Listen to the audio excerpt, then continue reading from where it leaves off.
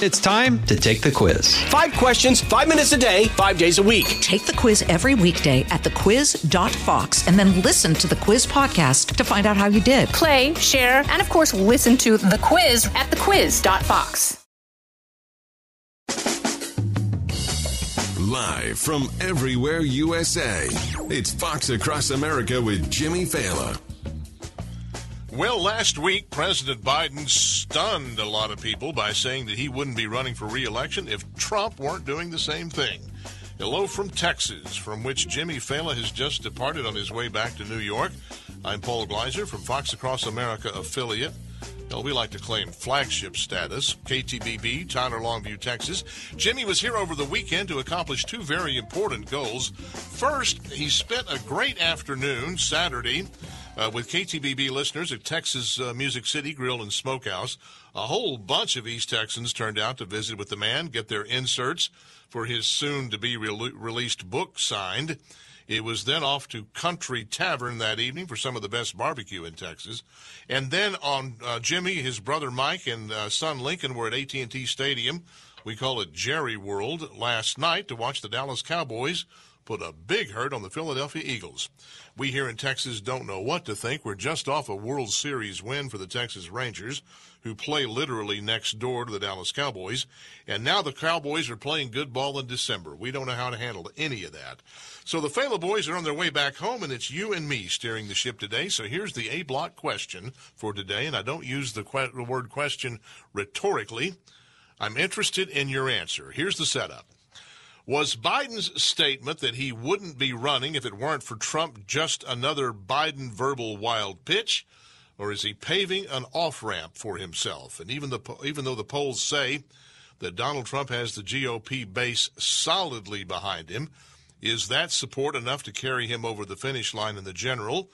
Polls suggest that the concerns I had about that topic, can he get over the finish line in the general, those concerns may have abated, according to more recent polls. He's up in 5 of the 6 battleground states, last we checked.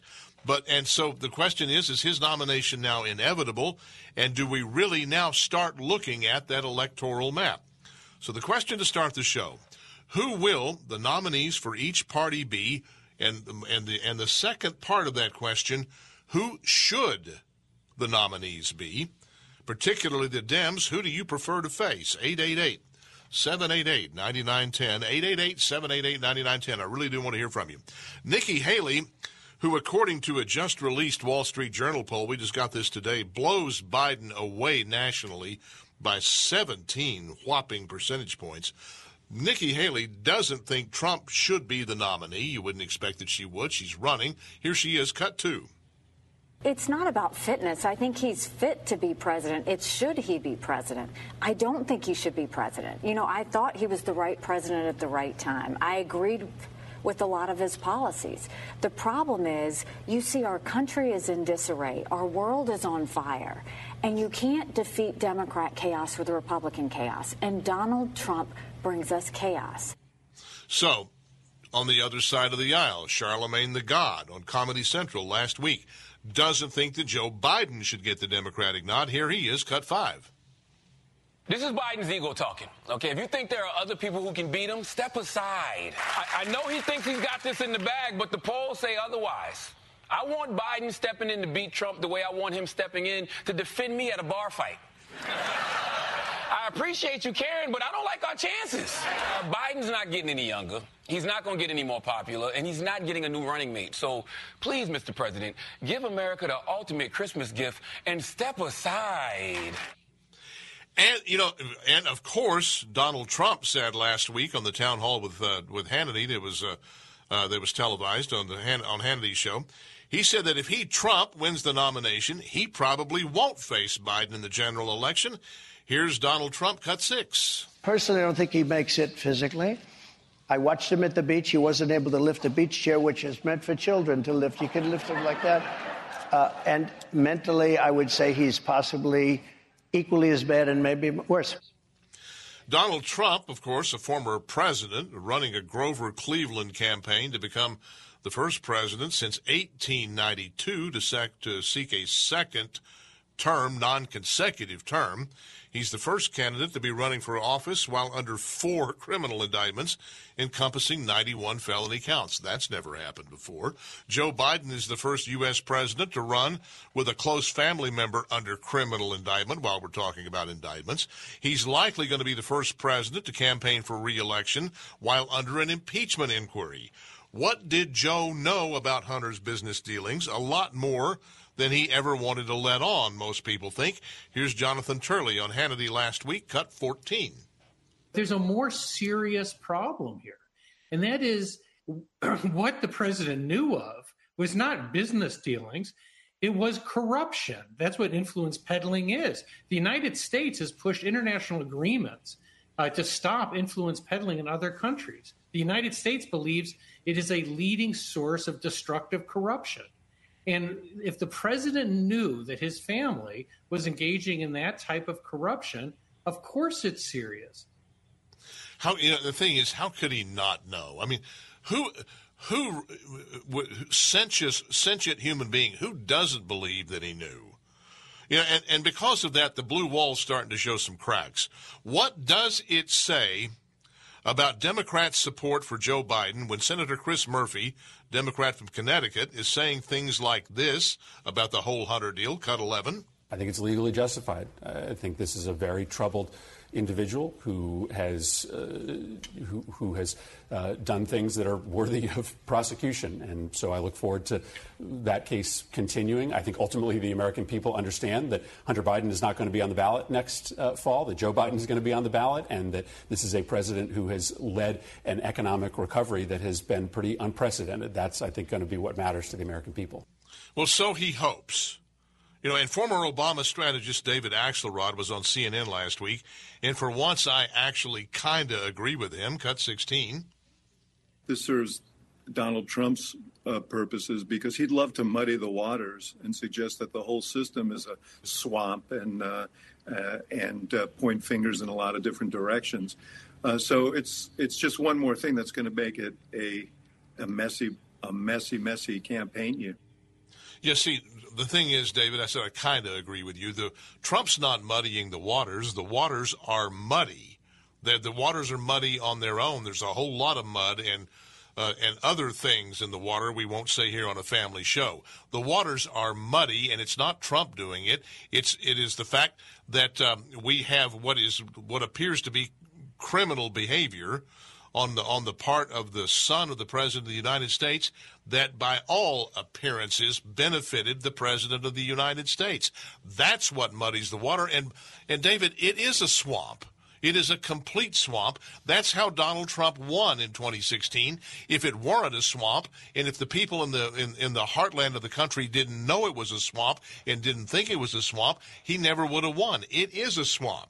So the thing is here, how much crazier can this thing get? Did you ever think you would see an election year like what's coming? Well, here we are, 35 days away from the Iowa caucuses. Preseason is over. The games are starting to count. So who's it going to be, and who should it be? Who should be the Democratic nominee? Who do you want to face? Would you rather face Joe Biden, a befuddled, diminished guy? Is he easier to beat than a young and vibrant Gavin Newsom if they were suddenly to draft him at the Democratic National Convention? Don't forget, the Democrats aren't bound by such trivialities as voting and primaries. They can pick whoever they want. That's why they have superdelegates. And if superdelegates doesn't get who they want over the finish line, they'll create double secret superdelegates. So the Democrats are going to pick whoever they want, and you're seeing some signs that that's going on, that a lot of Democrats don't want Joe Biden as the nominee. If you on this side, listening to this show, don't want to see a Democrat win in 2024, who would you like to run against, and who should you run against that person? Who should the Republican nominee be? Who should the Democratic nominee be? Versus who will they be? That's the debate here. 888-788-9910, 888-788-9910. Paul Gleiser sitting in for Jimmy Fallon. We have a big show coming up today. Miranda Devine's going to be here later this hour, in hour 2. We have Andy McCarthy. He's a former assistant U.S. attorney. He can speak to all of the legal problems facing everybody in this drama. He's a Fox News contributor, frequent guest on this show. And then in the third hour, it's Tudor Dixon, who should be governor of Michigan. She's not. She lost to Gretchen Whitmer. But instead, she's going to join us here. And throughout all of this, it's you and me and what's on your mind at 888-788-9910.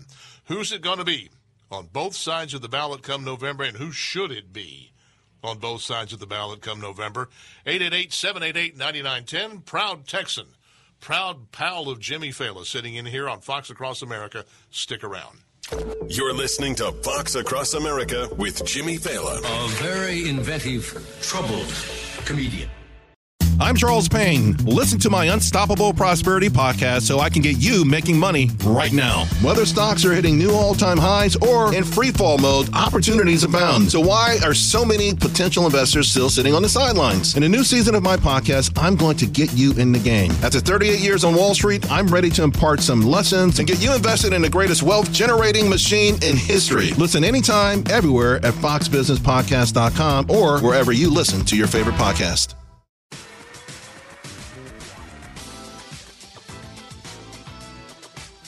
It is Fox Across America. Paul Gleiser sitting in for Jimmy Fallon. Jimmy's on his way back to New York from having been here in Texas over the weekend. We had a bang-up good time. So it's you and me doing the show today at 888-788-9910. The setup here today is, who are the nominees going to be? And the second part of that question, who should they be? I can tell you this. I don't care who wins. The ethos of this show, as done by its host Jimmy Fallon, is we don't care who wins as long as the country wins, and currently the country is not winning. So we need somebody else. Who's that going to be? Are the Dems going to stick with Joe Biden? I'm with Trump on this. It's hard to imagine that he gets there, but so far I don't see a scenario. There's nothing you can see coming that says he won't be the nominee. The Democrats could make a decision at the convention to pull the plug on him, because that's the way the Democrat system works. It's hard to imagine, looking at the poll numbers, that Republicans won't nominate Donald Trump. It looks like Donald Trump will be the GOP nominee. Is that the best thing for the country to win? 888-788-9910. Jeff in upstate New York, you're the leadoff caller. What do you say? Well, I think that Donald Trump and Joe Biden is what it's going to come down to for the primaries. But you think Biden makes it all the way to the summer and the convention and then to November? I think he will. I don't think he's going to be any better off than he is today. He's probably definitely going to be worse. But I think they're going to push him either way. If it is Trump who's nominated. But in my opinion, I'd rather not see Trump. I voted for Trump the last two elections. I like what he does. He says what he's going to do, and he holds his ground. But I think myself, along with a lot of other people, are sick of the Russia scandal, and it's just a continuous scandal from the left when it comes to Trump. And let me jump in there, Jeff. The argument that supporters of Trump would make, and it's not a terrible argument, that the Democrats and the media will cook something up on whoever we nominate. They might. That's just how they operate, So then, why not go with the guy that they've already fired their best shot at and haven't been able to bring down? Well, I'm that's not going to be saying the that's argument. a bad thing, but in my personal I'm going off of, let's say, the last debate. I think somebody who's well overlooked that I think could put up a good fight is Ramaswamy. And I think there's a silent majority out there of conservative voters who like what the guy says. Your voters in your 20 to 40-year-old range can relate to this guy. And the reason why is, for one, he's extremely educated. He has sound answers when it comes to everything.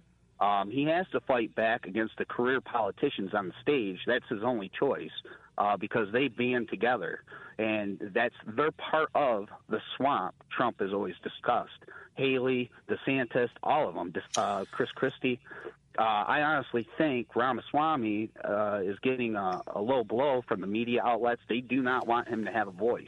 No different than they didn't want Trump to not have a voice when Trump first ran for election his first time in 2016. Yeah, anything they could do to cut him off, they would. And they're doing the same thing to Ramaswamy. Yeah, but Ramaswamy is polling in single digits, Jeff. I mean, polling in single digits, but I don't take one of those polls for a grain of salt. I've never been polled, and a lot of people have never been polled. Chances are you will never be polled because there's no way in the world we could the polling industry can poll everybody. Polling is the art and science of it is to take a relatively small sample and project it upon the entire population. So chances are you'll never get polled. But, you can't ignore the polls. And then let me go back to something you said. You think DeSantis is part of the swamp. I don't. I can see arguments where people think that Haley is a part of the establishment. Certainly, Chris Christie, you can see that argument. I don't think DeSantis is. And frankly, I'm completely blown away, shocked by how poorly DeSantis has done since he announced. Well, I'm not saying I'm against DeSantis. I just think the person who has the best defense for not being involved in politics, they have nothing to go after. What scandal can they come up with for Ramaswamy like they did for Trump? They can dig deep and find tons of things to do with the state of Florida to throw against DeSantis. They can find tons of things to throw against Haley. They can't find nothing to go against Ramaswamy. Which means they will make something up. The Russia collusion thing was completely made up. It had only the tiniest little grain, the most minuscule little tiny piece of probable cause. It was completely made up. They'll make something up. That's the thing. People have been all over me. I've been doing this show. I fill in for another talk show here in Texas where I express some concerns about Donald Trump. They think I'm against Donald Trump. My concern about Donald Trump is his palatability to independents and moderates and suburban women and the places where we know he's weak. But I will defend him to the death that the stuff that has been thrown at him has been completely made up out of whole cloth for the vast majority of it, including some of these idiotic prosecutions. And the Dems and the media, I don't think will have any compunction at all about doing that to whomever the Republicans nominate. That being the case. No, they won't. But here's the thing that I honestly believe. People have become smart. The media has blown their cover. People since 2016 have now seen through the elections, through COVID, through all sorts of processes. They've seen the shady business that the media does. It's never been so divided. Prior to 2016, I'm not going to lie, I would turn on the channel and watch CNN once in a while. I would see Anderson Cooper, get their takes on things. It's so divided now. You know right where they stand. You know right where Fox stands. You know where everybody stands and what they're hiding. It's never been like that before. So their possibility of coming up with stuff, people are going to take it with a grain of salt, not as fact anymore. You are correct in going this far, Jeff. Pardon me. More eyes are open today than were in 2016. More people know of the corrupt nature of the legacy of the corporate media than knew of it.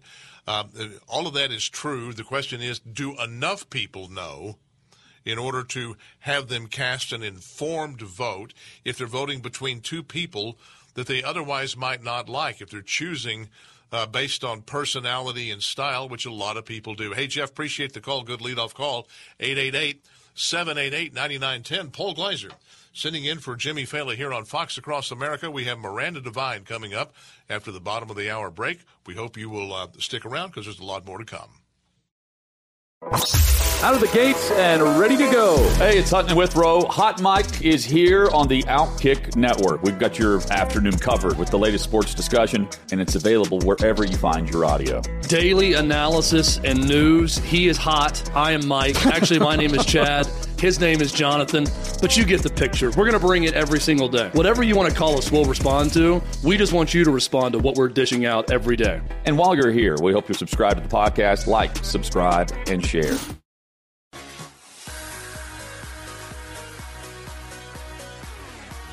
It's the morning show that overslept. Fox Across America with Jimmy Fallon. It's Paul Gleiser sitting in for Jimmy Fallon here from Fox Across America affiliate, KTVB, Tyler, Longview, Texas. Let me throw two plugs out. Number one, I've got to tell you, I've seen some of the excerpts from Jimmy's upcoming book, which you can pre-order right now at foxnewsbooks.com. I would recommend you do that because what I've seen is brilliant stuff. It's Jimmy Fallon, quintessential Jimmy Fallon, and it's great stuff. And number two, I'm going to plug my own thing, youtellmetexas.com, where I say what I think and invite you to say what you think. That's why we named it that. You Tell Me. You don't have to be from Texas. It's youtellmetexas.com. Meanwhile, telling me is our guest, Miranda Devine from the New York Post. Miranda, thanks for coming on board. Oh, terrific to be with you, Paul. Good to have you again. Listen, you got to feel vindicated by the fact that Hunter Biden is finally under indictment for things that he did in connection with all those things that were on the laptop story that you broke just days before the 2020 election. How does that feel? No, I wouldn't say vindication is the word I would use. I guess it's like part of a long and tortuous process of, I guess, the American people seeing the sort of cover-up that's been employed from the DOJ, from, the prosecutors in Delaware, from the FBI, from even the CIA to protect Joe Biden and ensure that he won the election in 2020. And, it's really not about Hunter Biden so much as it's about Joe Biden. And unfortunately, of course, this indictment is completely silent on Joe Biden. And that's by design. That's because David Weiss, the U.S. attorney in Delaware, and his team just made absolutely certain that every investigative avenue that would lead to Joe Biden, naturally, as so many did, was never covered, and they were all blocked. And that's why those IRS whistleblowers, Gary Shapley and Joe Ziegler, were forced to blow the whistle and basically blow up their own careers. And these guys are the creme de la creme. They are the absolute epitome of the public servant of integrity. And they just could not rest while this injustice was going on when, they'd locked up Americans for Joe Ziegler for 16 years for doing the same or less than Hunter Biden had in terms of cheating on his taxes, allegedly, and to let him off scot-free just rankled with them. Well, listen, you went down a long list of people who, not people, but organizations and people who covered it up. You left out what I think is a key one, and that is fellow practitioners of your art in the news media. Yeah. 100%. Yeah, no, you're so right. And they're still covering for Joe Biden. It's just uncanny. I mean, first of all, they refused to cover the laptop story that we broke, as you said, 3 weeks before the 2020 election. They said it was debunked. I remember CNN, Jeff Zucker, there was a fantastic sort of leak from one of his news conferences that Project Veritas got, and he was saying, no, don't cover the story. He was telling his news executives, this is old, this is debunked. And so that's what happened. And, of course, with the assistance of Facebook and Twitter that censored our story, and then those dirty 51 former intelligence officers, mostly CIA, who lied and said that the laptop in our story was Russian disinformation. But it took them then months after the election, the New York Times was first out of the block to even admit that the laptop was real. But even then, they always had this little paragraph in there, 5 or 6 parts down saying, oh, well, of course, there's no evidence that Joe Biden was involved. There's so much evidence. It's just overwhelming. And now that James Comer and the House Oversight Committee and the other Republican-led committees are uncovering even more damning information, bank records, payments, to Joe Biden that are dressed up as loans, and his intimate involvement in this influence peddling scheme that his son and brother were running around the world with corrupt and adversarial regimes. Joe Biden met these people. He had dinners with them. He had breakfast. He invited them to breakfast at the vice presidential residence. He met them in Beijing. He met them in D.C. He dropped into meetings of the Chinese at the Four Seasons. There's just so much of his being involved.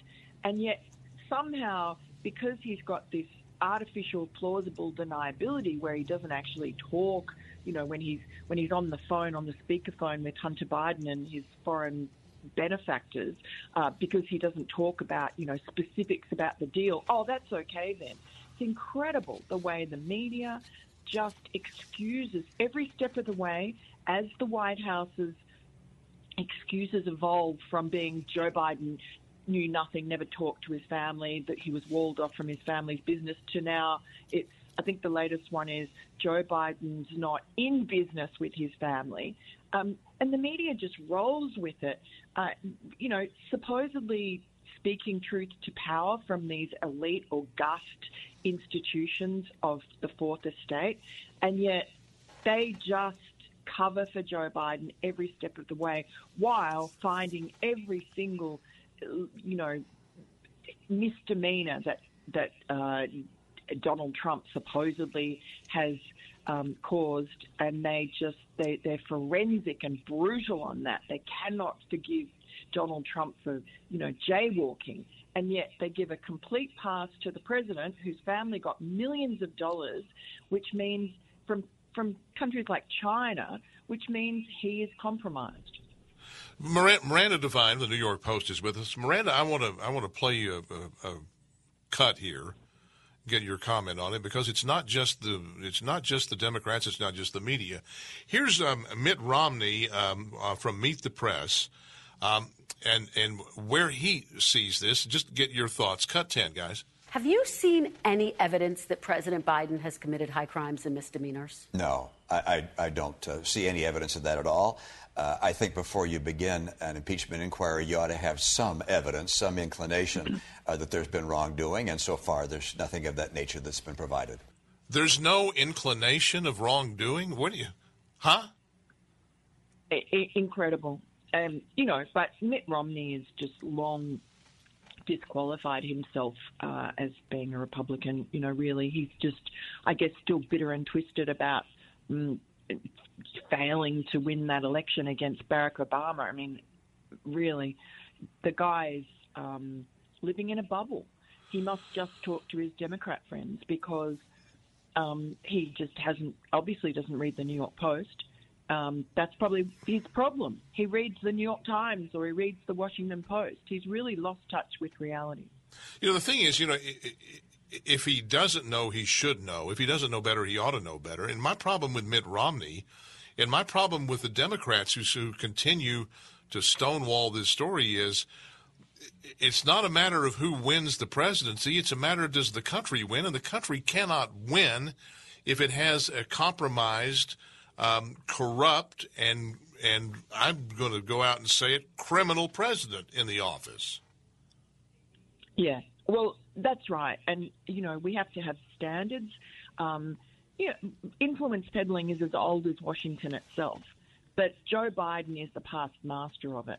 And the hypocrisy of the man to stand up at the debate against Donald Trump and look down the barrel of the camera and say to the American people, my character, his, that I'm much superior morally, basically. And he's not at all. I mean, this is a man of very low moral character.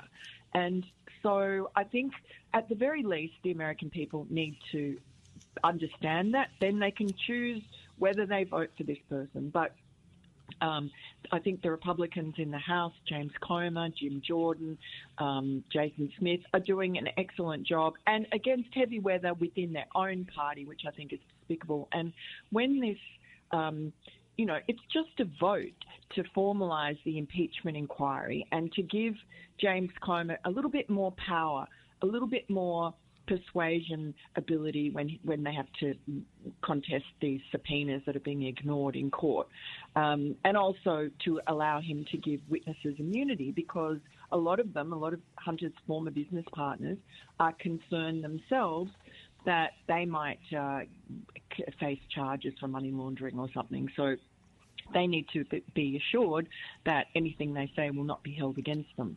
And so that's what it's about. And if there is a single Republican who doesn't vote yes for that, then I think they need to be examined, because they're not doing it on the facts.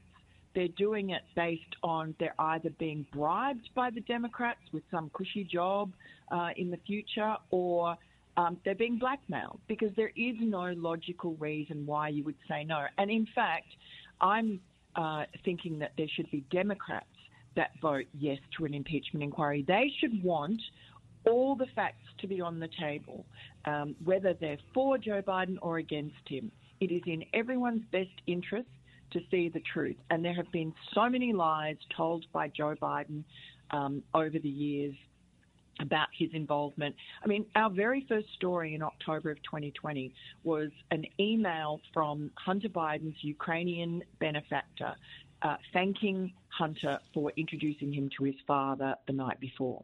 And we didn't know at the time, but found out subsequently, that what he was talking about, this Ukrainian, was a dinner that Hunter had organised at Cafe Milano in Georgetown in a private room for his father to meet his business associates from 3 different countries, Ukraine, Kazakhstan, and Russia. And Joe Biden denied that he had met this Ukrainian. His campaign just blew in the face, lied and lied and lied. And then after the election, after I wrote the story about Cafe Milano, and the Washington Post decided that they were going to prove me wrong by fact-checking me with their lying Pinocchio fact-checkers, asked the White House, and the White House had to tell the truth. Yes, Joe Biden went to that dinner, but hey, he only dropped in for a short time, and, you know, he didn't do anything nefarious. Well, that's a lie as well, because people who were there said that he was there for the entire dinner. So don't pretend, and don't pretend that just because you don't talk about actual business deals that Hunter's doing, you might talk about the weather. It doesn't matter. The whole point is that Hunter has demonstrated that he can get the Vice President of the United States to come to dinner and give access to these shady characters from around the world. So the question that I think escapes people who move in those elite circles you describe, Miranda Devine from the New York Post with us. I think what escapes them and the elite set there in the media bubble there in New York where you are is the guy who owns an auto mechanic shop in Wichita, Kansas, who's seeing all of this and saying, okay, what did Putin and Xi Jinping and Ukraine and all these shady characters, what did they get for their money, and are they still getting it? Well, yes. I mean, that's the question, and we don't know the answer to that. You can only surmise, and I don't know if the investigators will be able to do that. You know, unfortunately, Congress isn't really set up to do these kind of law enforcement investigations. This should have been the province of the DOJ, and unfortunately, all these tips and warnings that came into the DOJ, unfortunately, during the Trump administration, got funneled to Delaware, where they went to die, basically. There was so much blocking. Of all the places to send things about Joe Biden, you send them to Delaware.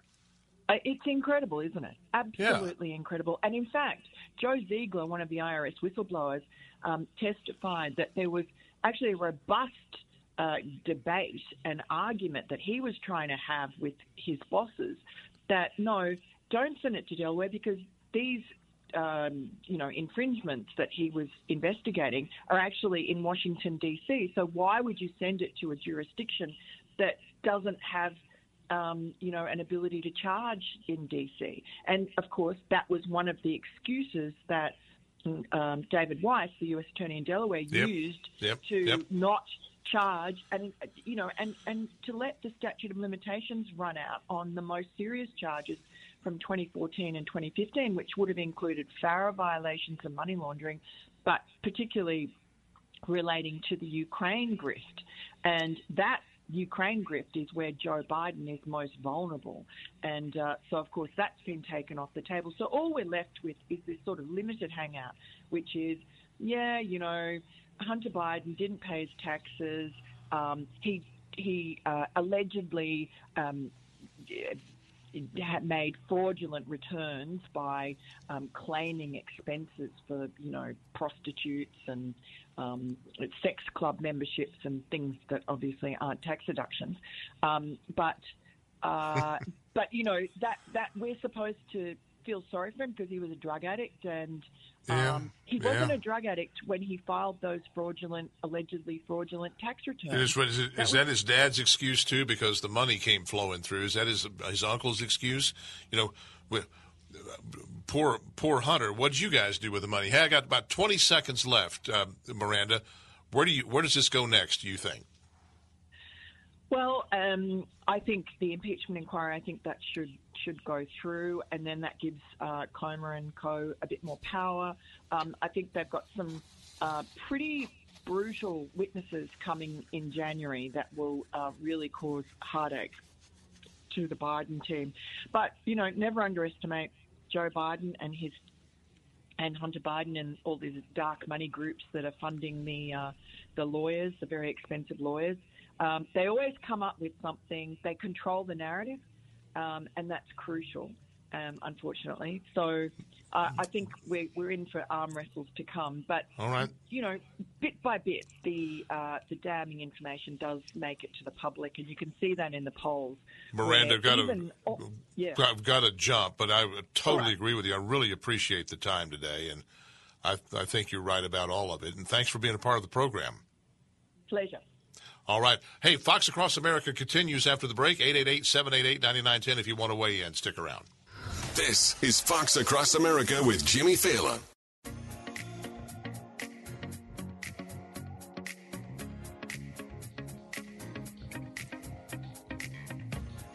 Jimmy Fallon, the nominal host of this show, is on an airplane headed back to New York.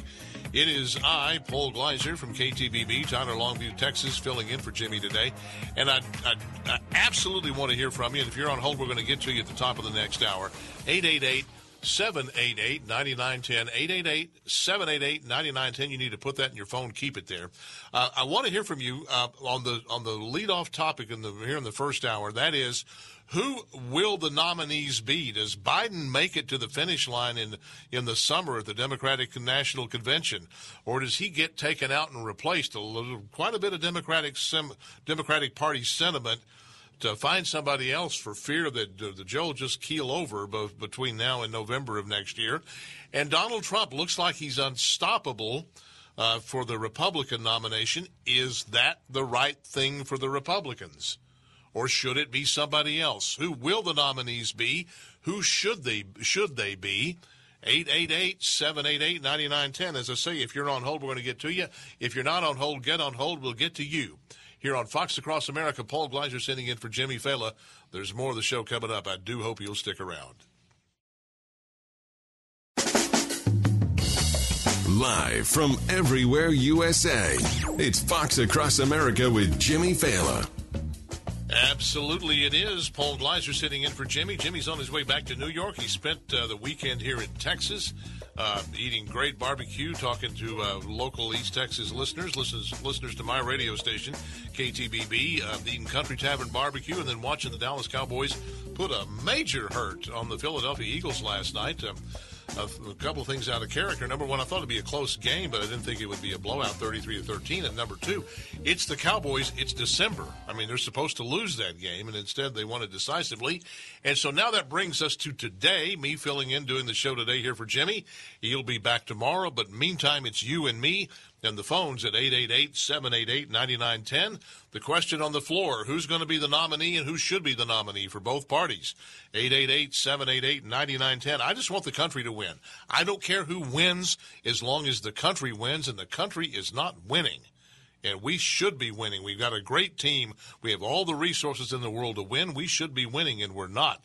So I want the country to win. What do you think? 888-788-9910. Jeff in Alaska You've been patient. You're next on Fox Across America. What say you? Well, I'm pretty sure I think Biden's going to be the candidate for the Democratic Party, and the reason why I say that is he has to run in order to protect himself.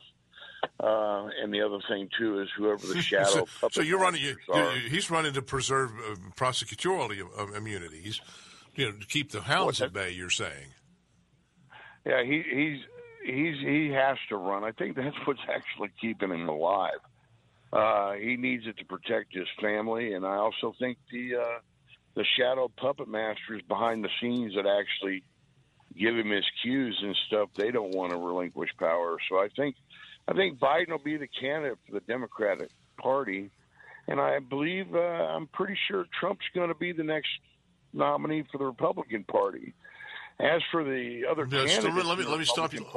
Let me stop you right there, Jeff, before you go to your next thought. More than half of Americans don't want that. Polls say that more than half of Americans do not want a Trump-Biden rematch. I know they don't, but I don't think we're going to have a lot of say in it, to be honest with you. I really don't. Not with ballot harvesting and all this other stuff. I just don't see it.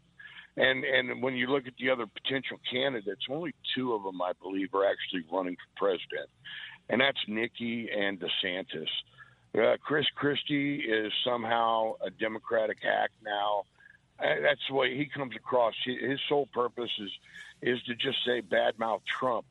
I think what's going to happen is I think it's going to be Trump, and I think Vivek Ramaswamy, I think he's not running for president either. I think he's running for VP. And here's my thought on that. Donald Trump's a smart guy, and Vivek's a smart guy. They're both business guys. They're not career politicians. Donald Trump knows that he's only in for 4 years, so he's kind of like a lame duck.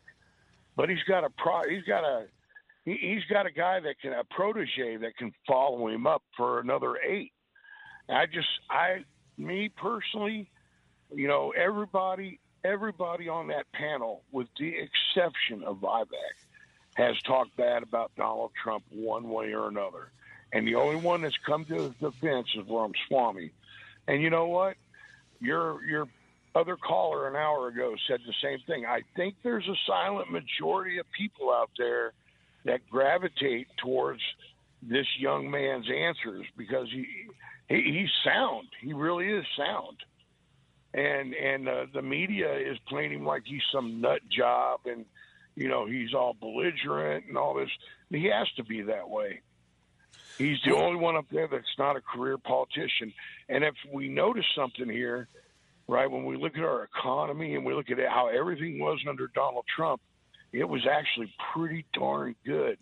And whenever we get a career politician up there, they always turn everything to Dookie. It's just, I think it's going to be a Trump of Vivek against Biden and Kamala Harris. So you see Vivek Ramaswamy as the VP pick for Donald Trump, the nominee. Okay, I do. Here's the nightmare scenario that I see. First of all, you're right. Trump will enter office as a second-term president, even though it's non-consecutive. He'll enter office as a second-term president, and second terms a lot of times don't go as well. There's going to be there will be an enormous amount of drama if Donald Trump wins the presidency, and there'll be the permanent federal bureaucracy will do everything they can to sink him. The departments will do everything they can to sink him. The media will do everything they can to sink him. And I don't think in 4 years, the 4 years is enough time to clean out the rot at the DOJ, to clean out the rot at the FBI, to get the Department of Defense back to fighting wars instead of running a social science experiment. I don't think 4 years is enough time.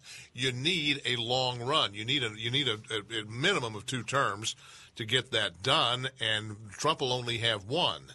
And my fear is that if it's and I'm not saying it's going to happen, and this is not anti-Trump, but here's my fear, Jeff, that it is Trump, yes, sir, and the drama is so intense and the chaos is so intense that the public is just repulsed by it all and elects a Democrat 4 years in 2028. And we haven't had time to clean out all the problems. That's my fear. You know what? That's a possibility. I can't say that that's not viable, a viable possibility. But let's look at something else too. Donald Trump was president for 4 years. We had a Congress that was dedicated. That's all they did for 4 years was go after Trump. But Trump got so much stuff accomplished. He did. Without Congress. He did. And with all this, you know what? In war is chaos too. You know what? But Trump seems to be able to control chaos to a degree. And I agree with you. 4 years is not enough. It's not enough but time. Like I said, he's got Vivek coming in for 8 years right behind him. I'm not sure. I'm not sure I'm with you on Vivek Ramaswamy yet. I mean, I hear your arguments. I'm not sure I'm there yet. I got you.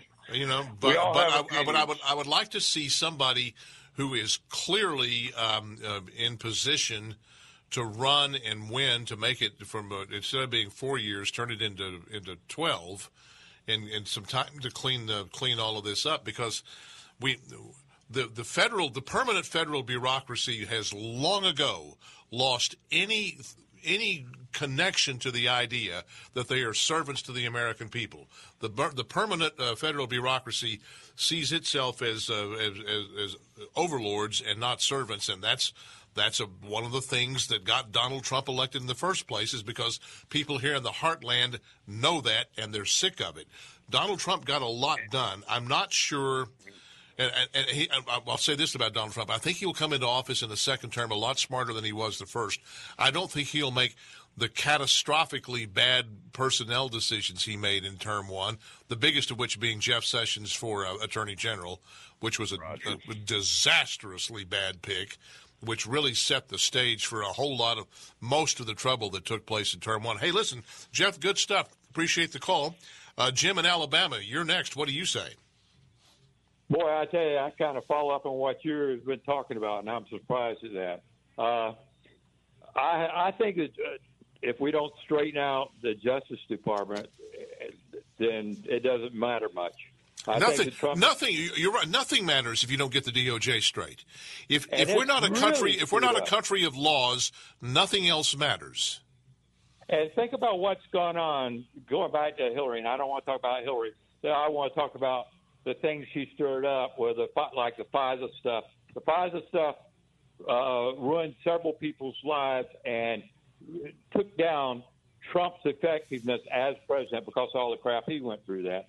And then the Department of Justice, they've gone after everyone along the way. What's going on now? Just the computer system for Hunter. That has kept him from getting elected. If it had all came out, the Justice Department covered that up. Then now they're getting close to Hunter and Joe. So now the Justice Department's going to indict Hunter so he doesn't testify. And there's a bunch of stuff in between all that. It just destroys the Justice Department. And I'm not talking about the locals. I'm talking about from the secretary, what's his name, all the way down. That's where the real problems are. Ray. You're talking about Merrick Garland is the Department of Justice. He's the AG. Okay. But anyway, as it comes down, and all these people that destroyed any opposition, and when we select who's running for president from both Democrat and Republican, then they're going to go after something major will come up again to destroy whoever is running against. And I don't think it's going to be Joe, but he'll probably run and win the delegacy, and then they'll pass it off to someone else. So, Jim, good stuff. Appreciate your call. Gary, Wood County, Texas, close to where I'm sitting right now. What are you thinking? Well, I don't think Joe Biden should be in there. I don't think he should have been in there in the first place. Yeah, but do you think he will be the nominee in 2024? Well, that's going to be hard to say because you never know what to expect out of these Democrats. But and not to say Democrats in general as public, because people in a whole, they know what's right and wrong, okay?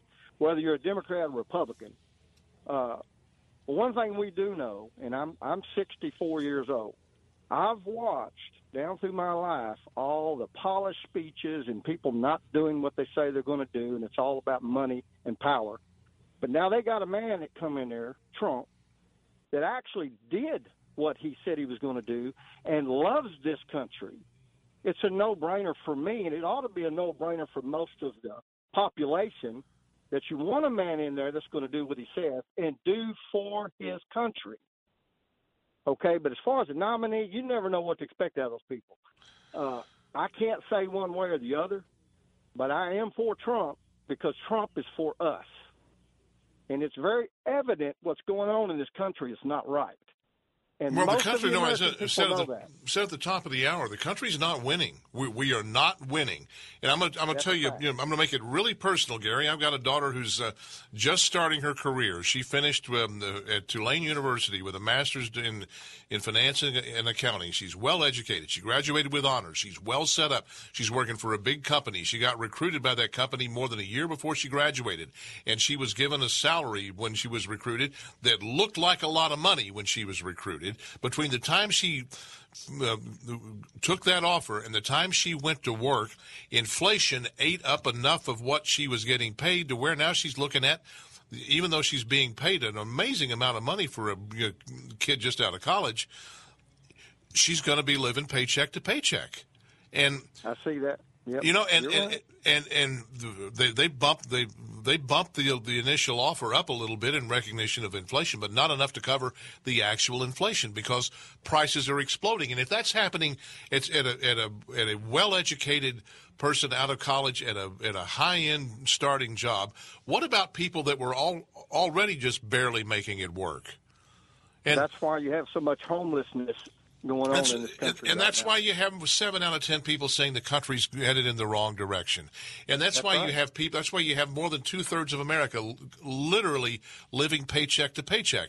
And that's why you have a shrinking middle class. I can do 3 hours of talk radio on the importance of the middle class. America invented the middle class. The middle class is what set the nation apart when the United States began operating under its Constitution on March the 4th of 1789, the poverty rate in the most wealthy, most prosperous, most powerful nation on earth, Great Britain, the poverty rate was 80%. And it is the American middle class that made poverty the exception rather than the rule. If you have a shrinking middle class, you have a shrinking country. And you have a country headed in the wrong direction. We are not winning. I don't care who wins the election. I care that the country wins. Hey, I appreciate your call, Gary. Paul Gleiser sitting in for Mark Davis, sitting here for Jimmy Fela here on Fox Across America. More of the show coming up. Stay with us. Critics are calling it the funniest show on the radio. I'm funny how? I mean, funny like I'm a clown and amuse you? This is Fox Across America with Jimmy Fela. I almost had it.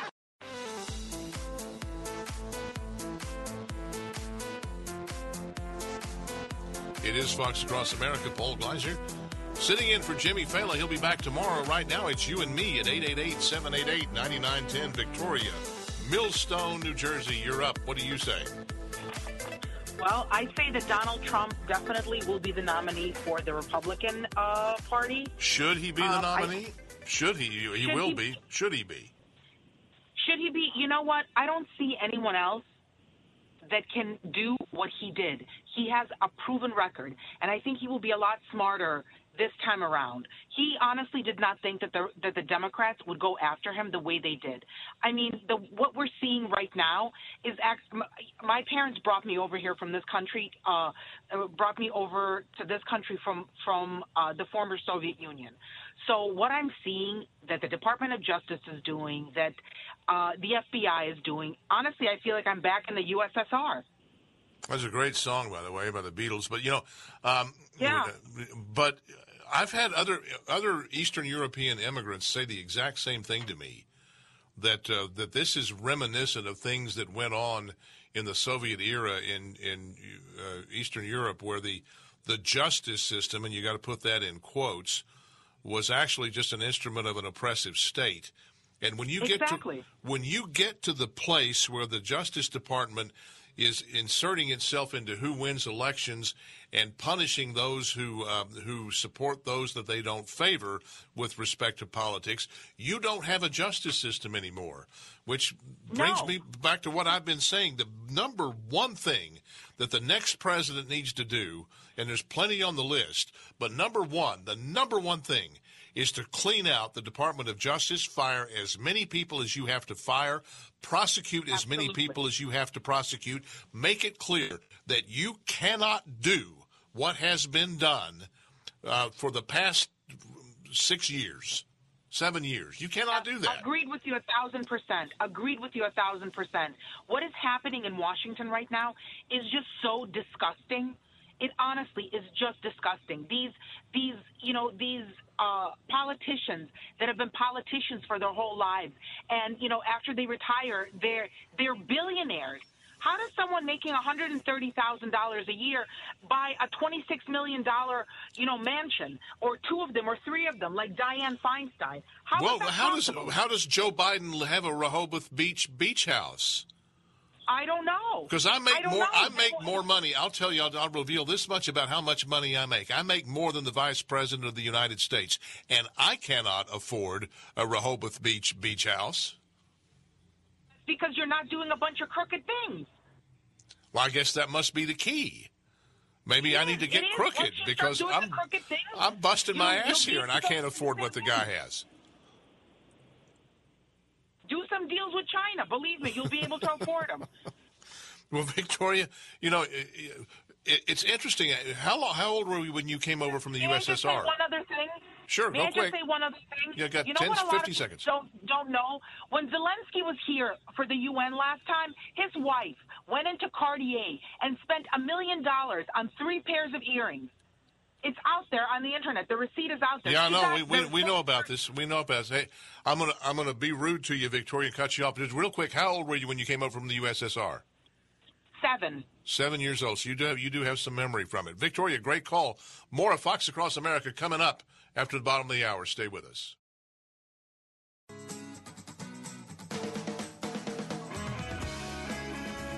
It's America's Life Coach. Fox Across America with Jimmy Fallon.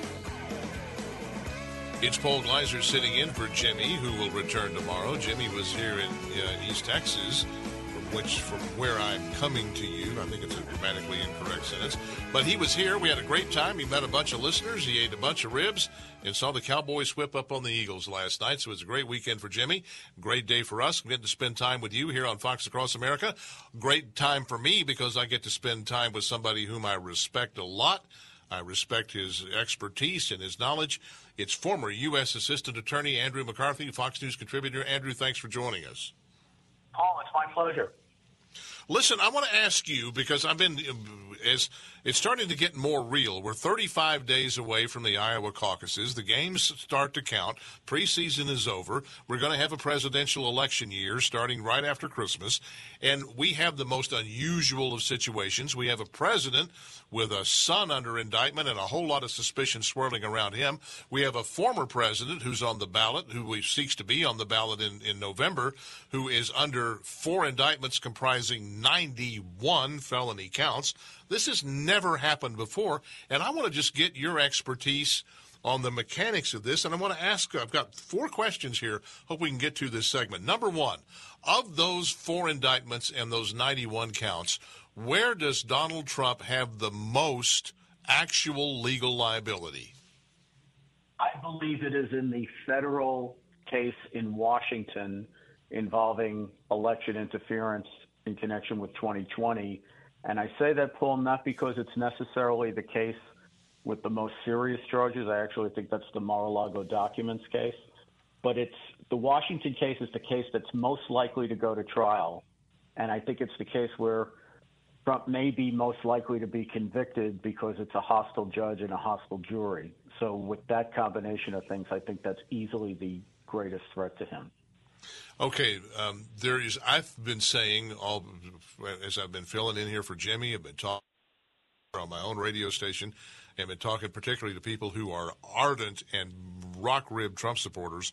There is no way, you cannot envision any way that anybody goes 91 for 91 felony counts, beats 91 out of 91. Somewhere in there you're going to get a conviction if you got 91 pending against you. Do you agree with that? Not necessarily. I would agree with it if I thought that all 4 cases were going to be tried. I'm not convinced that that's going to happen, certainly before Election Day. I don't think. How do you think they'll be dealt with in 2024? Well, I think what will happen is Trump only has so much time on his dance card, right?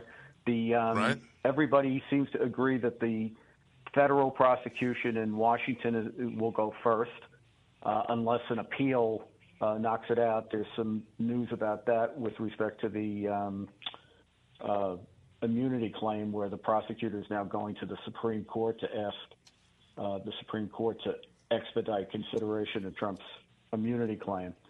But I don't think the state case in Atlanta is subject to a lot of litigation, including the possibility that it could be moved into federal court at some point. I don't see that getting to trial, particularly given that the Washington case that I mentioned is supposed to take 2 to 3 months to try. And in the meantime, even though this is highly unlikely, the judge in Florida has the Mar-a-Lago case scheduled to go to trial May 20th. Nobody realistically thinks that date will hold, but that trial will also take 2 to 3 months when it starts. So there just isn't that much calendar time left in 2024, especially as you get closer to the election. And I actually think Alvin Bragg is not all that interested in trying the New York case anytime soon, because it's such a joke of a case. So it may just be that one of these cases gets to trial. Okay, and Andrew McCarthy, former U.S. Assistant Attorney, if that happens, when would it go to trial? And if it takes 2 to 3 months, when do you have an adjudication? So this is very interesting. Judge Chutkan in Washington has set a trial date of March 4th. Now, right now, the appellate squabbling over her ruling last week that Trump does not have immunity from criminal prosecution is threatening that trial date, which is why Jack Smith, the prosecutor, is now pushing the Supreme Court to take the case. Trump has appealed her ruling to the D.C. Circuit, and that means the jurisdiction of the case has been transferred to the Circuit Court, and until they decide it, the March 4th trial can't happen. I happen to think the Circuit Court will expedite consideration of the immunity claim and would rule in a way that wouldn't threaten the March 4th date. And the Supreme Court doesn't have to take review of the case, even if Trump asks or now that Smith has asked. So I think that case could stay on track to go on March 4th, but there's some questions about that. If it were to take, Paul, 2 to 3 months, let's say Trump were convicted on one or more of the 4 counts in May of 2024. Right. Generally speaking, in federal court, sentencing takes place 3 months after the jury verdict. So that would bring us to around August. And if you're segueing into my next question. What are his post-conviction release conditions? Yeah, that's another great question. So in federal law, the judge has a lot of leeway to grant bail pending sentence. So that 3-month period, what it normally is, between verdict and sentence, it's very common for judges to allow a defendant who's been convicted to remain at liberty on bail. But the preference in federal court for someone who has been sentenced to a sentence that involves a term of incarceration is that defendant has to be remanded to the custody of the Bureau of Prisons unless the trial judge says that there is some profound appellate issue that is raised by the trial proceedings. Now, the thing is, usually judges don't want to signal to the Court of Appeals that there's been an error in the trial that may require having the conviction reversed. So it's unusual for a judge to make that kind of a finding. if the judge were not to make it and Trump were convicted and sentenced to a term of imprisonment, then the normal thing would be for her to remand him at that time. During a presidential campaign in which he could be elected president. Correct. There's nothing in the Constitution.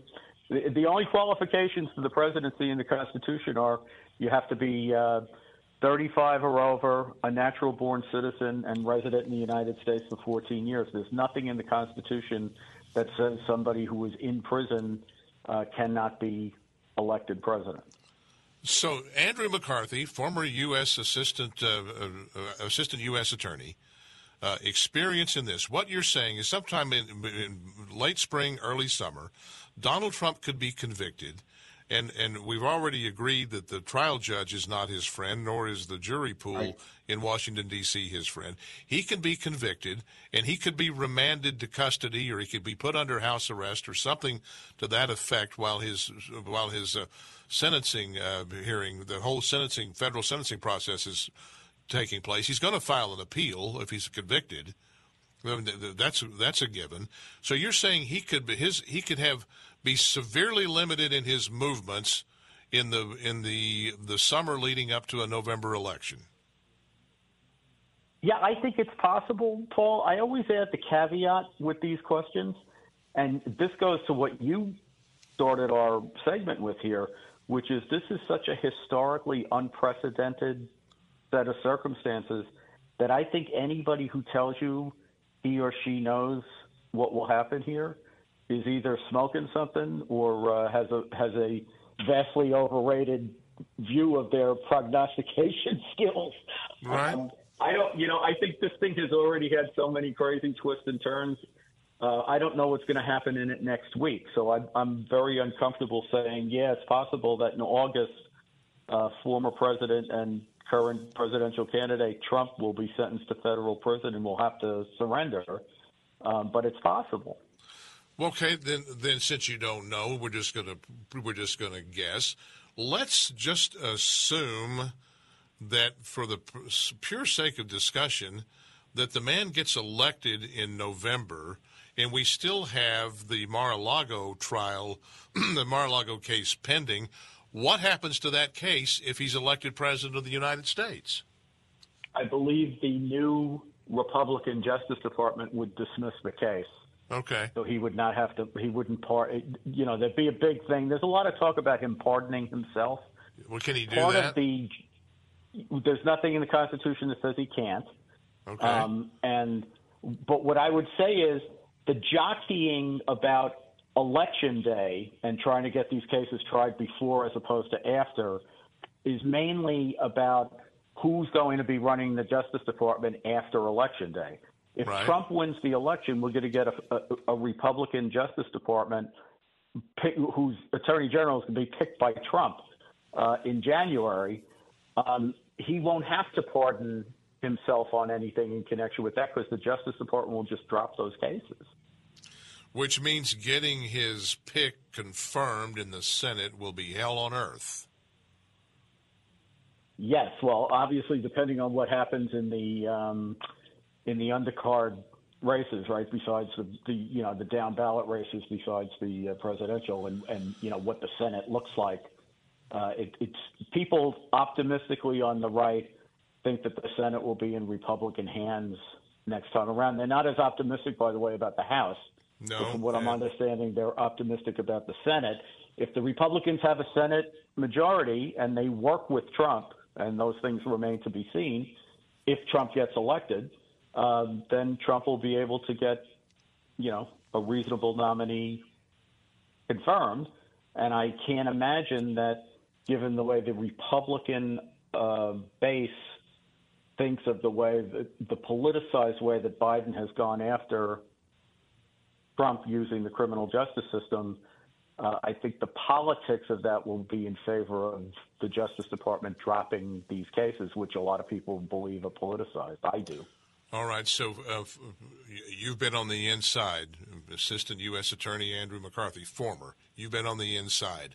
In the time that we have left, I have said on countless occasions on this program and others that perhaps the biggest single thing of all the problems facing the country, the biggest single thing, is that the United States citizens, the voters, the public, no longer have faith in the Department of Justice. Do you agree with that, and how do you fix it? I agree that that is a very profound problem. I would probably rate the border ahead of that, but there's. But if you had a functioning DOJ, you'd probably have better enforcement at the border. Yeah, well, that would certainly be part of it. But I think what I'm worried about is that what people who are upset about this want is payback, and the problem with payback is the only way to do payback with politicized law enforcement is to do more politicized law enforcement. Was to do what the other side was doing, only do it to them now, which that doesn't work. Yeah, no. But if you don't have people have the assumption that it's an equal protection system, that it's an even playing field for everyone, then we're not going to have the rule of law. So the only way to stop politicized law enforcement is to stop politicizing law enforcement, and that's a very unsatisfying answer. Well, then how do you fix it? A lot of people, because they. How do you fix it? Well, you have to stop Democrats from being elected and running the Justice Department. Yeah, but Andy, here's my problem: Democrats come and go, Republicans come and go. The staff at the DOJ stays, and. Yeah, but we don't. Paul, do you really think we get much politicized prosecution in Republican-run Justice Departments? I don't. No, I don't think so. I don't. But I think the staff will be waiting there for any time a Republican gets elected. I think Republicans are more vulnerable. No doubt. But if you have a strong attorney general, then they can hold at bay the people that you're not in a position to fire at the Justice Department. All right, well, let me ask the question. How do we get to the place where it doesn't matter who's president at the DOJ, which is kind of, I think people used to think that's where we were.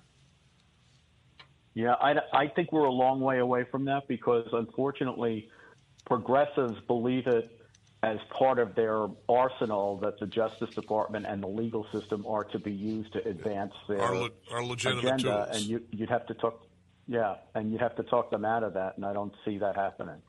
Well, the best thing to do is keep them out of office. That doesn't bode well for the Republic. It's all very scary stuff. Nope. And Andrew McCarthy, former assistant U.S. attorney. Really, really great to have you and some interesting insight. And I always look forward to getting to talk to you, and I always look forward to hearing what you say when you're on the air. Appreciate your time. Thanks so much, Paul. Enjoyed it. All right. Fox Across America continues after the break. I hope you'll stick around. This is Fox Across America with Jimmy Fallon.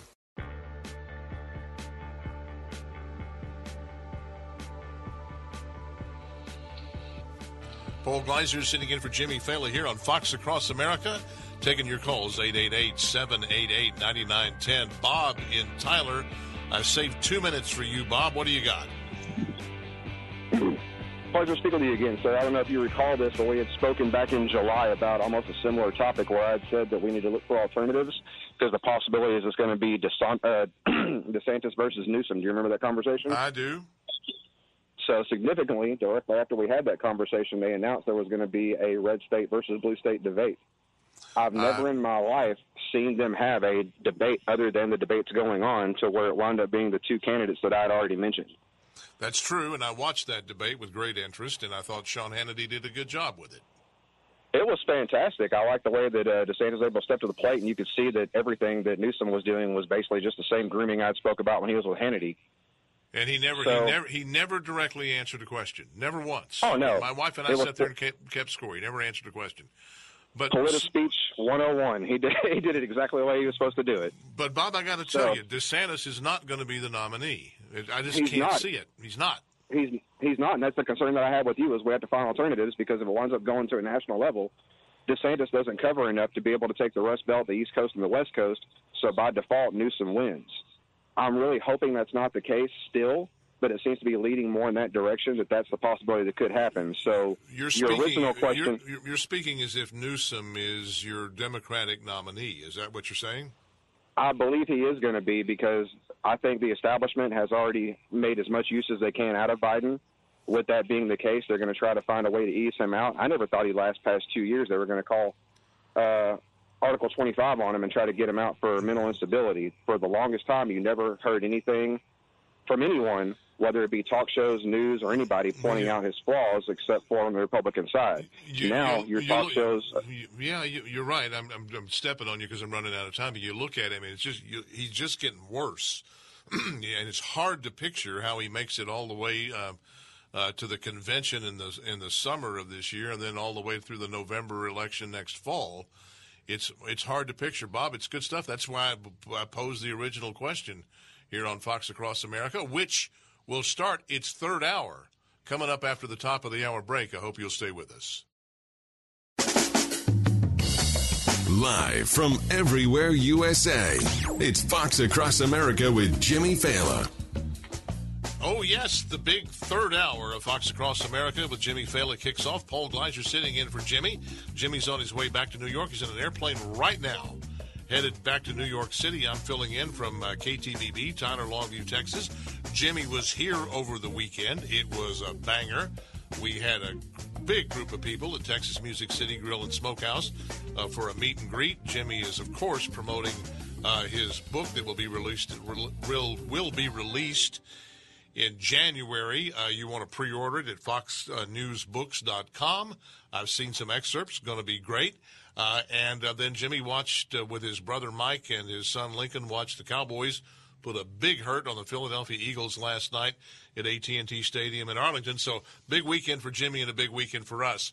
Big Monday for you and me at 888-788-9910. I'm taking your calls. I want to know what's on your mind about the simple fact that 35 days from now, preseason is over, the political season, the games start to count. Iowa caucuses take place 35 days from right now.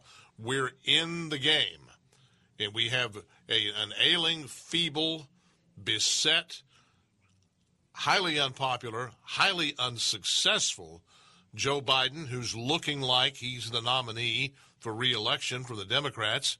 And we have Donald Trump, who has legal woes from multiple fronts, prosecutions that could wind up in convictions even before he takes office, as Andrew McCarthy explained to us. He's in first position for the Republican nomination. Never been like this before, ever in American politics. We're completely new territory. What do you think about all of that? 888-788-9910. Jim, Galva, Illinois. What's on your mind? What do you think? Yes, I'm talking about the Republican nomination. Yeah. I think they should look for someone other than Trump, for a number of reasons, I guess. One, he doesn't play fair. And two, he was a sore loser. And he's kind of unfit, really, for the job with it. So... Well, now let's take that a little bit at a time. First of all, did you vote for him in 2020 or 2016? No. Who'd you vote for in those elections? I voted for the independents. Okay, which is to say, basically, you cast no vote because the problem with that's casting no vote. I realize that now. Yeah. So, so let me. Jim, just to kind of flesh out this discussion, which way do you lean? Do you lean left or do you lean right? Well, I would vote for the best candidate, really, and not one way or the other. That's why that's the way I used to try and vote. Okay, all right. So let's go prior to 2016. Let's go back to 2012. Mitt Romney versus Barack Obama. Who'd you vote for in that election? I voted for Obama. You voted for Obama. So it's fair to say, let's go back to 2008, McCain and Obama. Did you vote for Obama in that election? Yes. Okay, so let's say it's fair to say you lean left. Yes. Okay. Probably. Okay. All right. Take what you said there that Trump's a sore loser. Okay, I'll give you that. What was the second criticism? You said he didn't play fair. He didn't play fair. Well, listen, if there's a guy that knows about not playing fair, it's Donald Trump, because look what was done to him You talk about not playing fair. I mean, creating, alleging crimes out of total whole cloth and weaponizing the Department of Justice and the FBI to go after those crimes as if they were real when all involved knew they weren't. How much more unfair can you get? Well, they've got to have some facts and some evidence to bring an indictment. They didn't have. They had the Russia collusion thing. They had nothing. They had no facts. Nothing. Which one? The Russia collusion hoax that bedeviled his presidency for 3 years. With. Huh? He's charged with trying to steal an election. Yeah, but you're talking about unfair. I was saying if you're going to talk about unfair, look at a man who has been treated unfairly. Because that is unfair. Yeah. I mean, it was grossly unfair. And you say unfit. I'm going to challenge you on that, Jim. From a policy point of view, in 2016 through 2020, 2017 through 2021, the term of office, multiple policy triumphs. Inflation was low, unemployment was low, employment, labor participation rate was at record highs. The unemployment rate among black Americans, the lowest ever recorded. The first gains in real inflation-adjusted income by the middle class in more than 30 years. We started no new wars. We didn't have any new wars start. A belligerent North Korea was made to settle down. ISIS was effectively eliminated. He had a lot of policy successes in his 4 years in office. The deficit was out of control. Now, I'll give you that. But let's tell you what that is. You talk about a bipartisan issue. The deficit is a bipartisan issue, no doubt. Yeah. The deficit when Trump took, just have a budget and stick with it. Well, we don't do that. Over the budget. Yeah. The deficit in 2016, when Trump took office, was $19.5 trillion. In 2020, it was almost $27 trillion. Now it's $34 trillion. So what are you up? You're getting close to doubling the deficit just in 2 administrations.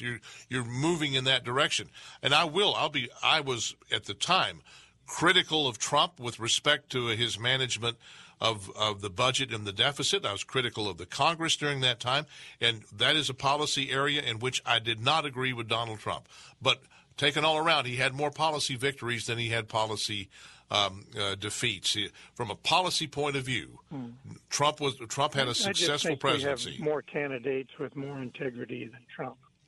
There's a lot of good candidates that they have out there that they could have that would be more honest and have more integrity than Donald Trump. Well, let me give you some credit here, Jim. The fact that you were a left-leaner and listened to this show speaks well of you. It means that would suggest you have an open mind.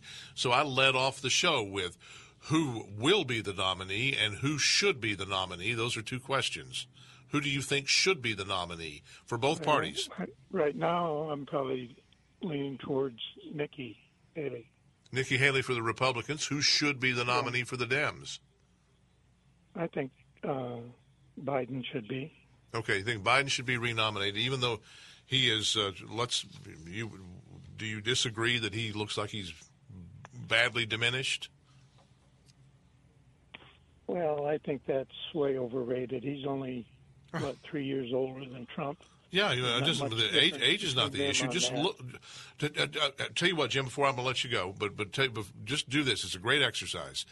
Go on YouTube and grab a video from the 2008 campaign when Joe Biden, in any appearance that Joe Biden made in 2008 during the first Obama campaign, and look at him now and tell me that he is not in rough shape compared to then. I mean, it's really stark. He does have a speech problem and a speech impediment, but because I don't think his brain is working the way it should. Jim, good stuff. I appreciate your call, and I appreciate the fact you listen to the show. That opens up a line, 888-788-9910. Michael, Kingsport, Tennessee. What say you? Paul, I love it when you're on the radio, buddy, and I love your topics and how you approach the different callers and guests. So good job. Glad to talk to you today. I really appreciate that. Thank you. It's, I mean, when I do this show, it's such a departure from the way Jimmy does it that I'm afraid I'm leaving people disappointed. So nice to hear you say that. Well, yeah, but y'all can't fool me. He just couldn't make bail in Texas. That's why he's not No, there. listen, so, I'm wired. I'm out. wired here. We got him right out. It was in and out. I'm hooked up here, man. So it took no time to get him out. And I think the whole thing's just going to get shoved in a drawer and forgotten. So there's good news there. And your segment with Miranda Devine, she is one of my heroes in the field of journalism. So thanks for having her on. I can't get enough of that lady. She knows what she's doing. One of the perks of filling in on this show is I get to talk to Miranda Devine.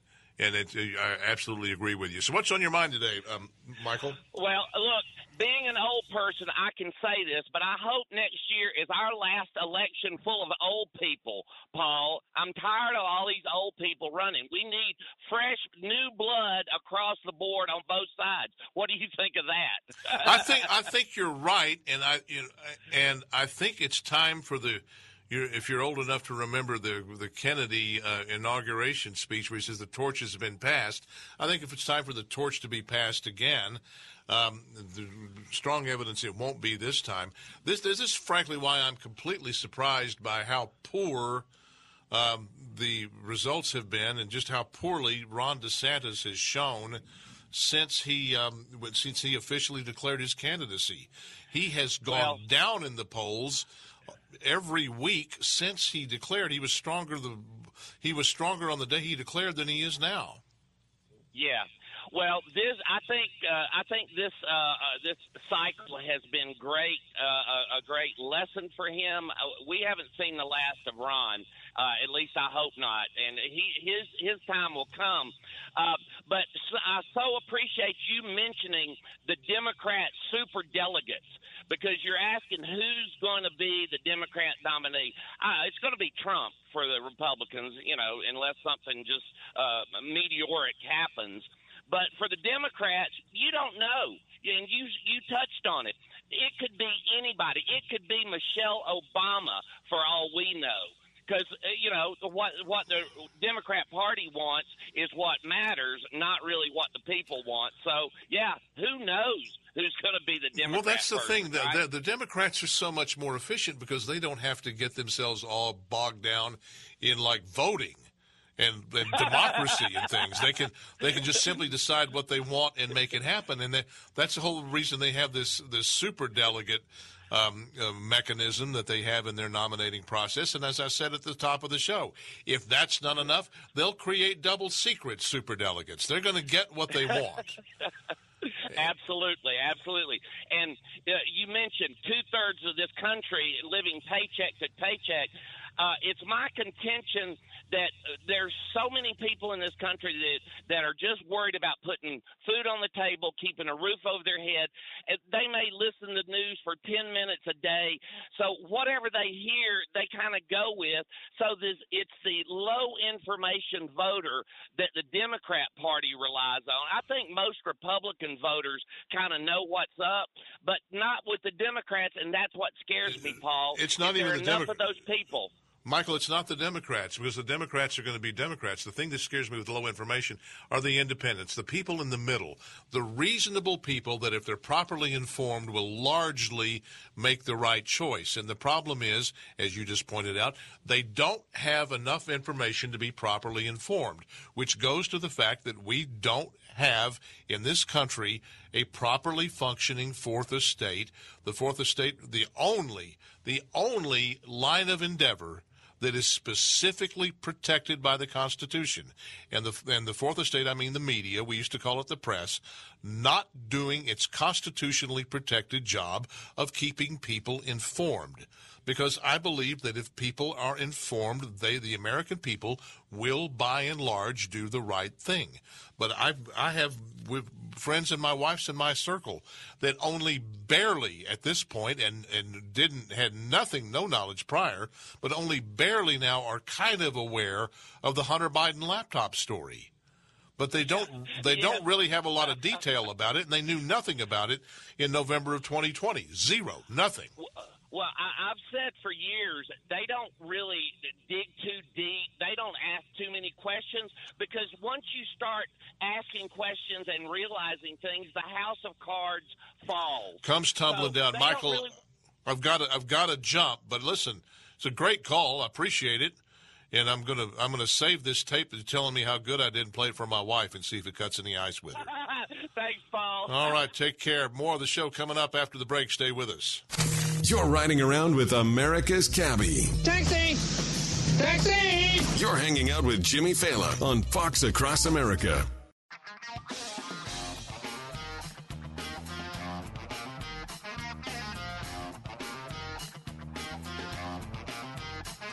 Fox Across America, Paul Gleiser sitting in for Jimmy Fallon. Wanting to hear from you, 888-788-9910. Also wanting to hear from you at my weekly column, youtellmetexas.com. I say what's on my mind, invite you to say what's on yours. It's a two-way street, youtellmetexas.com. And no, you don't have to be from Texas. You tell me from wherever you are. Meanwhile, we're going to let Bob in Idaho Falls tell me and tell you. Bob, what's on your mind? Hello, Paul. I was in the military, and I once swore an oath to defend our Constitution against all enemies, foreign and domestic. And I do believe that Donald Trump is the only one that's capable of saving our republic in this war that we have, cultural, political, economic, that we have with the left. Bob, let me jump in, because I want to make sure we hear all of this out and we don't have that much time. If we're down to only one person can save the republic's already lost. If we're going to save the republic, if it takes one person, then we'll. But if we're down to only one guy can do it, if we're down to out of 330 million, if we're down to only one guy, I want you to examine that proposition. We're in such deep trouble. What happens when his 4 years are up? If you're down to one guy. Well, it depends on how good a job that one guy can do to at least help turn things around. We are in deep trouble, and we are surrounded by all kinds of problems. But yes, to we are. That there's no way out is to basically to lay down and let the bear eat you. No, we're kind of saying the same thing. I think Donald Trump his genius. His secret power was the ability to take things that are fairly complex and distill them into such a way as the American people in the heartland woke up and realized just how badly we were getting screwed, and we needed to shake things up. That was his superpower, and it was very effective. At the time that he ran. And he still has that superpower. He's the only one that's really informing us, despite the media, and in his own way. And with his lawyers, he's getting the word out to us through you and through other radio people, despite the media's efforts. And he has basically told us, given us a roadmap, saying that on the first day that he is going to basically help our economy and start to address the deficit in our economy by drilling baby drill and to closing the border. And he would further do a lot of good in the 4 years by beginning to fire those people that he has control over the agencies of. Bob, I don't want to dump on you, but your cell phone broke up. So let me wrap up Bob's thought. Trump is those things, but I'm going to share with you this story before we go to the break at the bottom of the hour. I was it's been 2 months ago now. I was at a private luncheon here in East Texas with Governor Ron DeSantis. He was here raising money. And Ron DeSantis is very strong on closing the border. And Ron DeSantis gets the problem with the permanent federal bureaucracy. And Ron DeSantis is a guy who gets it. So we've got a guy, he just can't seem to run a campaign that will work. But there are other guys who understand. Donald Trump has blazed the way for some change if we can take advantage of it. More of the show's coming up. Stay with us. Reality with a bit of insanity. It's Fox Across America with Jimmy Fallon. We are in the home stretch, the last half of Hour 3. Fox Across America, Paul Gleiser sitting in for Jimmy Fallon. And talking about a lot of stuff. We're going to shift gears here now. We've got Tudor Dixon, who, if the world were to be set right, would be the governor of Michigan today. She ran against Gretchen Whitmer and lost. But Tudor, thanks for being on board. Thanks for being a contributor to the show. I want to ask you something that would have been under your purview had you won the election. Thanks for coming on board. Thank you for having me.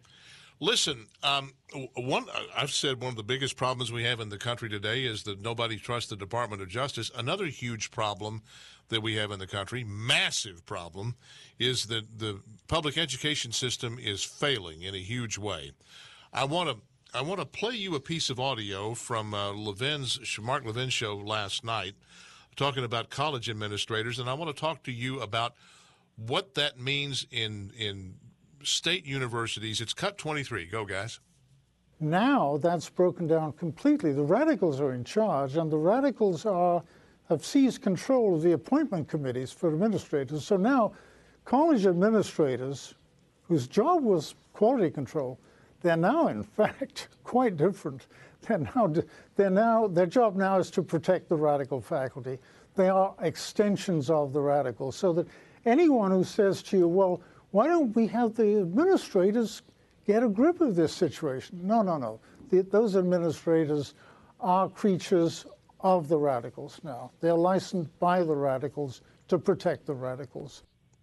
Tudor, we saw the abysmal performance of UPenn's Liz McGill and Harvard's Claudine Gay, and MIT Sally Kornbluth in front of the House Committee on Education and the Workforce, where they basically could not bring themselves to say that anti-Semitism is unacceptable on their campus. They certainly say that racism against black people was, but anti-Semitism against Jews, no, they couldn't get themselves there.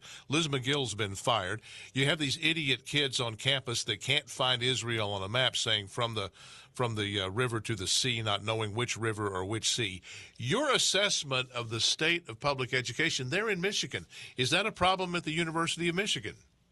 I think it's a problem at all of our universities right now, and we're just now seeing how extreme it is. But this is something that we've been saying for a long time. These universities for a long time have been seriously discriminating against Asian students.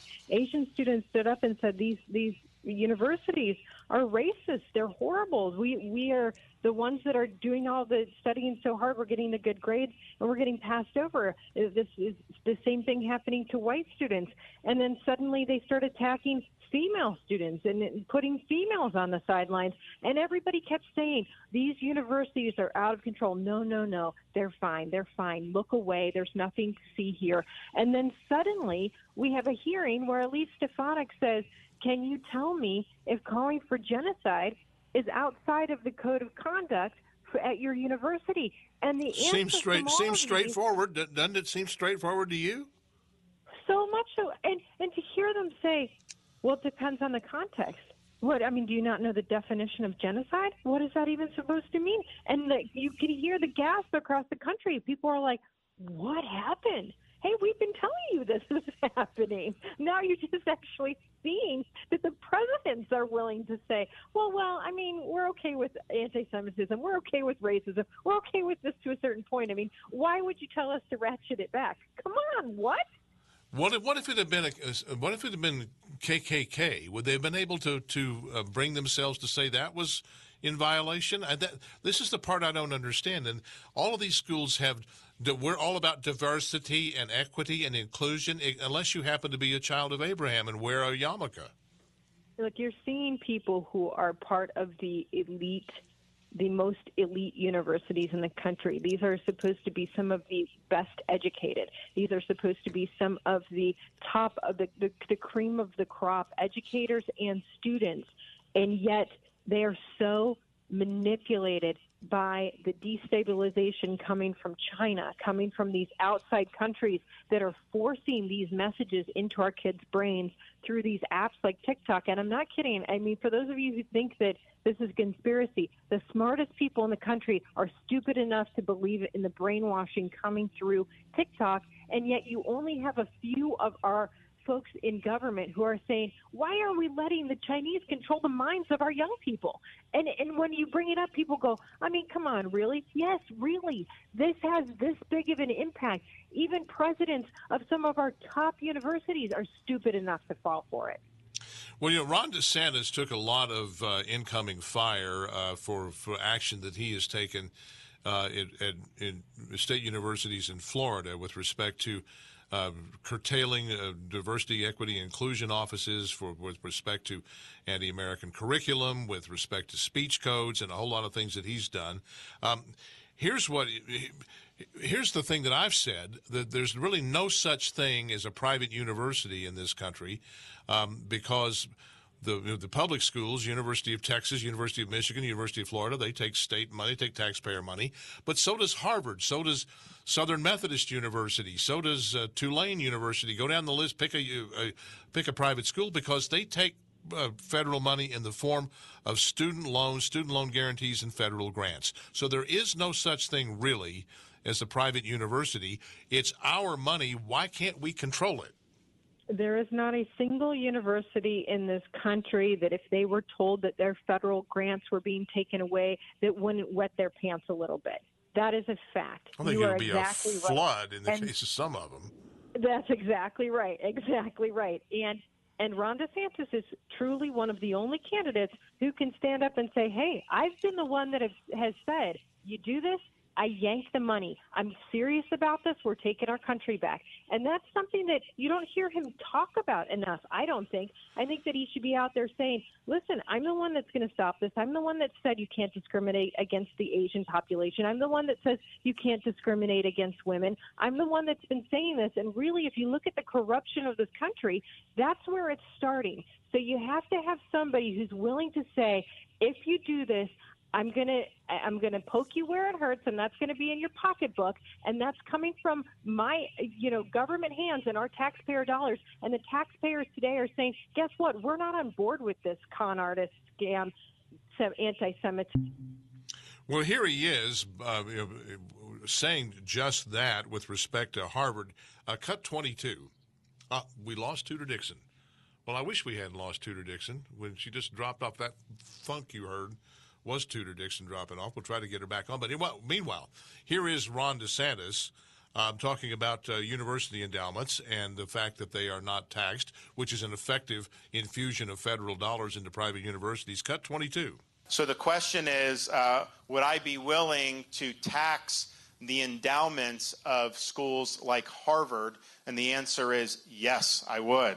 They're basically hedge funds with a little bit of academics on the side. I mean, this is tens and tens of billions of dollars endowments, and but I think it's a larger issue. So yes, larger issue with higher education is what we've seen, these presidents the other day up there, all the Hamas stuff that we've seen. There's a real sickness and rot in academia, particularly a lot of these private universities. And this has been going on for a long time, but it's gotten a lot worse. Tudor Dixon is back with us. What you missed while we were reestablishing the call there, Tudor, is that Ron DeSantis has said he would tax the endowments of private universities. They all operate tax exempt. Your thoughts on that? I think there's got to be a time when we have people that are going to step in and say things like this, especially, I mean, even when we look at the banks that have been debanking people, there are a few times when government needs to step in and protect the people. For the most part, we want government to stay out of things as much as possible. But when you see that certain groups in the population are being attacked, belittled, or have things taken away from them by radicals, like we're seeing with the radical left, that's when you expect your government to step in and say, we're not going to allow this kind of discrimination. And so when I hear him saying things like that, I think, why isn't he making these statements known on a wider scale? Why isn't he saying this about banks? I want to hear him say, we're not going to allow banks to discriminate against people and say, hey, because of your political viewpoint, we're going to debank you. We need government officials who stand up to the people who have decided that they will cut out certain demographics of the population and crush them. This is pure and simple. It's racism. Tudor Dixon is joining us here. Tudor, here's the thing. You get parents that are putting up, basically reducing their retirement comfort to put up the money to send kids for $200,000, $300,000, $400,000 off to college, or borrowing ruinous amounts of money to do the same thing, and yet you have kids that graduate not knowing anything. I don't have it in front of me, but I read something over the weekend where they asked these kids that are saying from the river to the sea, Palestine will be free, and you ask them what river, what sea, they don't know. You ask them to point to Gaza on the map, they don't know. They're ignorant. When they were informed of what it really means, they said, it wipes out 7 million people. It just gives them no right to live. Their opinions change. So all of that to say that for all this money, the goal of education is not being accomplished. Of course, right, exactly. And that's why a lot of parents have started to say, well, how can I look so hard for my child for a values-based education from K through 12. How can I find that for a university as well? I think that's really an important transition that we're seeing in the country, where people have poured so much into K through 12 and they think, okay, we've created that foundation. We're going to send them someplace, and they're going to take that foundation with them. But remember, these are children that are these are the final steps of maturing into an adult. In those final stages, you have a lot of manipulation going along at these universities, where they're not teaching them education, they're teaching them activism. And so, in Michigan, we have a university called Cornerstone University, and they're trying to get their name out there so people understand not only is your child going to learn here, but they're going to come out with the same values they went in with. Well, in the time that we have left, I mean, if I don't know what you have kids, I don't know what age they are. You just mentioned them. How far along in school are they? I've got 2 fifth graders. I have a 7th grader and a freshman in high school. Okay, 1, 2, 3, 4 kids, and you're looking at over $1 million if you go worth of private ed. Really, it's $1 million if they all go to private school. If they all went to private school, it's over $1 million it would cost you to educate those kids.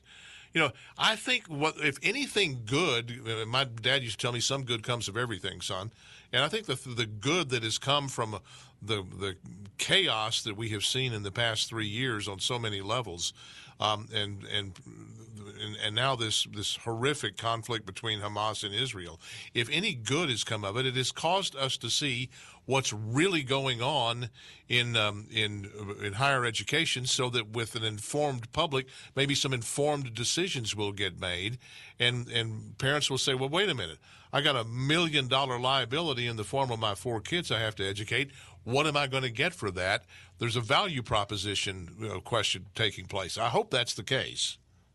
I think we always have to say God has a plan in all things, and we are to see what his plan is and to do good works with that plan. And in this, I agree, in this situation, people have seen, wow, this is really taking a turn. And it goes beyond that. It goes beyond higher education. Think about the United States in general. If the United States falls, no one else is coming to save the rest of the world. We have always been the world leader, and we have to protect that place in the world. And to do that, we have to understand the dangers of the radicals that come in. And in this case, it's the radical left that is trying to destabilize the country. And we have to come back and say, okay, we have to preserve what this is, where you can be free, where you can be free to worship, where you can be free to experience whatever religion you want, where you can be free to be educated, to be a woman and have a career, to be a homosexual. Freedom is very important. That is all available here in the United States, and the radical left would let you believe that you should give all of that up so that you can be under the control of some communist dictator. And the thing is, what is not taught in school, what is taught in school overtaught are the sins of America's founding, as if anything comprised of human beings could ever be free of sin. And of course, is slavery. And, my daughter just finished college last December, just coming up on a year ago. And, she played back stuff that she was being told on campus. And I'd say, yeah, America is flawed. It is filled full of human beings. It will always be flawed because humans are flawed. But what they don't teach, Tudor, is that no nation in history has lifted more people out of poverty and freed more people from the bonds of slavery, from the chains of bondage, than the United States. There's never been a bigger force for good in the world than this country. The beauty of the flaws of the United States is that we wouldn't know how bad things could be had we not learned from our mistakes and made it better. And every single day, this country works to make sure that there is fairness, that there is equal opportunity, that people are able to achieve the American dream. And as soon as you start to chip away at those times, at those abilities and those opportunities to have the American dream, then you are going back to a sinful, flawed nation. And that is the direction that people who would like to focus on, well, we did this once, that's the direction you're going back to. What they don't see is you're actually going back to that if you focus on that. If you don't look at it where we've come from there, then you're missing the whole point. Tudor Dixon, great stuff. Hope you have a wonderful holiday season. Thanks for being a part of the program today. Thank you so much. There she goes, the great Tudor Dixon. Here we go. More of the show coming up after the break. Stay with us. The show not afraid to call out both sides of the aisle. He's the other side's worst nightmare. This is Fox Across America with Jimmy Fallon. Bottom of the ninth here on Fox Across America. Paul Gleiser sitting in for Jimmy Fallon. Jimmy will be back tomorrow.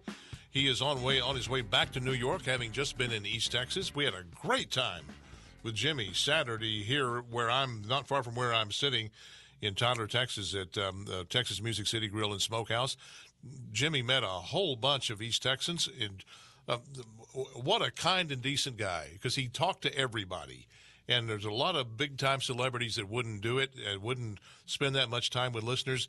Jimmy's the kind of guy that will, and it really reflects well on this program and on its host. Jimmy did a great job, and then they got to watch the Cowboys put a big hurt on the Philadelphia Eagles. But thanks to Jimmy, he can't hear me right now, but thanks to Jimmy for his graciousness in being here in East Texas Saturday and taking time to meet everybody. It was really, really great. Jimmy will be back tomorrow. As we're to wrap up the show, we just want to, real simple. I just want the country to win. Just like this whole show is about the country winning. We're all on the same team. We want to win. We want secure borders. We want a strong military that can defend us and defend our allies. We want strong education so that the next generation of young Americans who comes along have the educational tools they need in order to succeed and to continue the progress of the greatest nation in the world. We want fiscal responsibility. We want to not spend ourselves into the poorhouse, making our country, our currency worthless. We want all these things, and I don't care who wins the election as long as America wins. That's the thing we want. Hey, thanks, Justin and Mike back in New York for keeping things going. Thank you so much for listening. I will be back later this month when Jimmy's gone. It's been a great day. Thanks for being here. From the Fox News Podcasts Network. I'm Ben Domenech, Fox News contributor and editor of the Transom.com daily newsletter, and I'm inviting you to join a conversation every week. It's the Ben Domenech Podcast. Subscribe and listen now by going to foxnewspodcasts.com. Listen to the show ad-free on Fox News Podcast Plus, on Apple Podcast, Amazon Music with your Prime membership, or subscribe wherever you get your podcasts.